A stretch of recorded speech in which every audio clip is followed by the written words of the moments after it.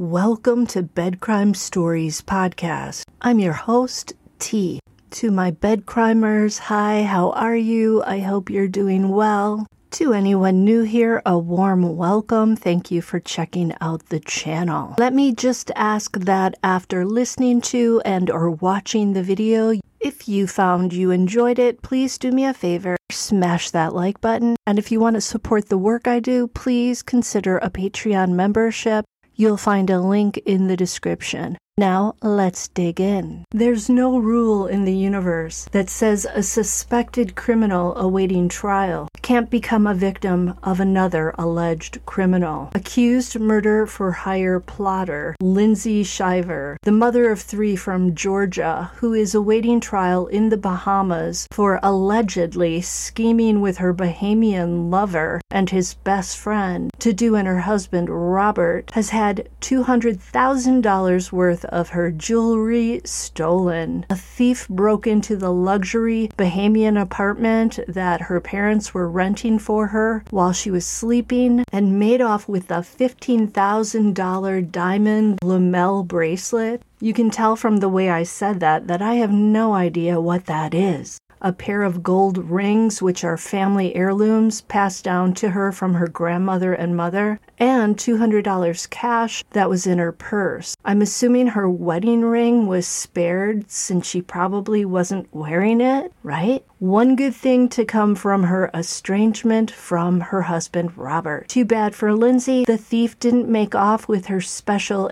ankle bracelet, if you know what I mean. Lindsay apparently only learned about the heist when she woke up the next day and realized that someone had been rifling through her clothing, purses, and lingerie drawer. And because of the robbery and probably everything else that's going on, it's being said that she wants out of the Bahamas and she no longer feels safe there. So now she's being reportedly moved to another location where they have 24-hour security. And no, it's not the jailhouse. It's another private apartment. Now, apparently another apartment in the same posh Nassau community was also burglarized. And the police believe that the thief scaled a side of the building and got into her apartment through the balcony doors. And obviously, this could have been much worse for her. Apparently, she was sleeping in the bedroom with the door locked. The burglar is also said to have struck hours after Lindsay made her latest court appearance. She and her 2 alleged co-conspirators are expected to say that they were just venting and that their text exchanges when she sent a photo of Robert with the words "kill him" were never serious.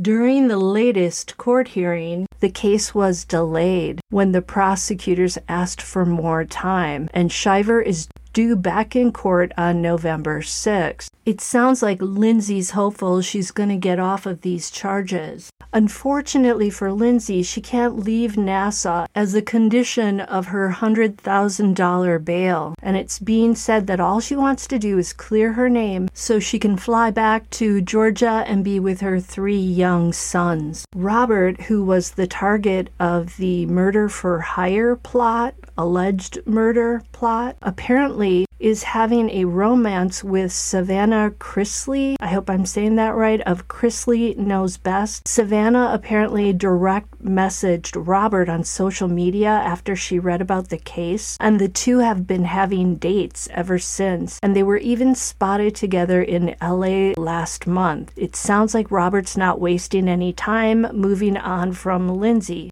Meanwhile, Lindsay's Bahamian boyfriend, Terrence Bethel, is apparently still declaring his love for her, and he's saying that her marriage with Robert was already toast when he met her. And I'm wondering now if Lindsay's gonna lose her affection for Bethel the longer she spends in the Bahamas, because she already wants out of there. Now, the problem for her is apparently it takes years to move cases to trial in the Bahamas. And get this, according to a man named Evan Farrington, who is a tutor at the Eugene Dupuc Law school legal aid clinic in the Bahamas, there was enough evidence to forego a preliminary inquiry into Shiver's case. So the case was sent straight to the Supreme Court, and they've made the determination that the quality of the evidence is such that they would want it accelerated to the Supreme Court. If convicted, all three defendants, so that would be Lindsay Shiver, Terrence Bethel, and his friend Farron Newbold, face sentences of up to 60 years in prison. This Farrington person is quoted as saying, because it's conspiracy to commit murder, because the alleged murder was not carried out, then any possible sentence may attract the lower end of the sentencing scale of 35 years. In this case, maybe somewhere in the range of 15 to 20 years if convicted, in my opinion.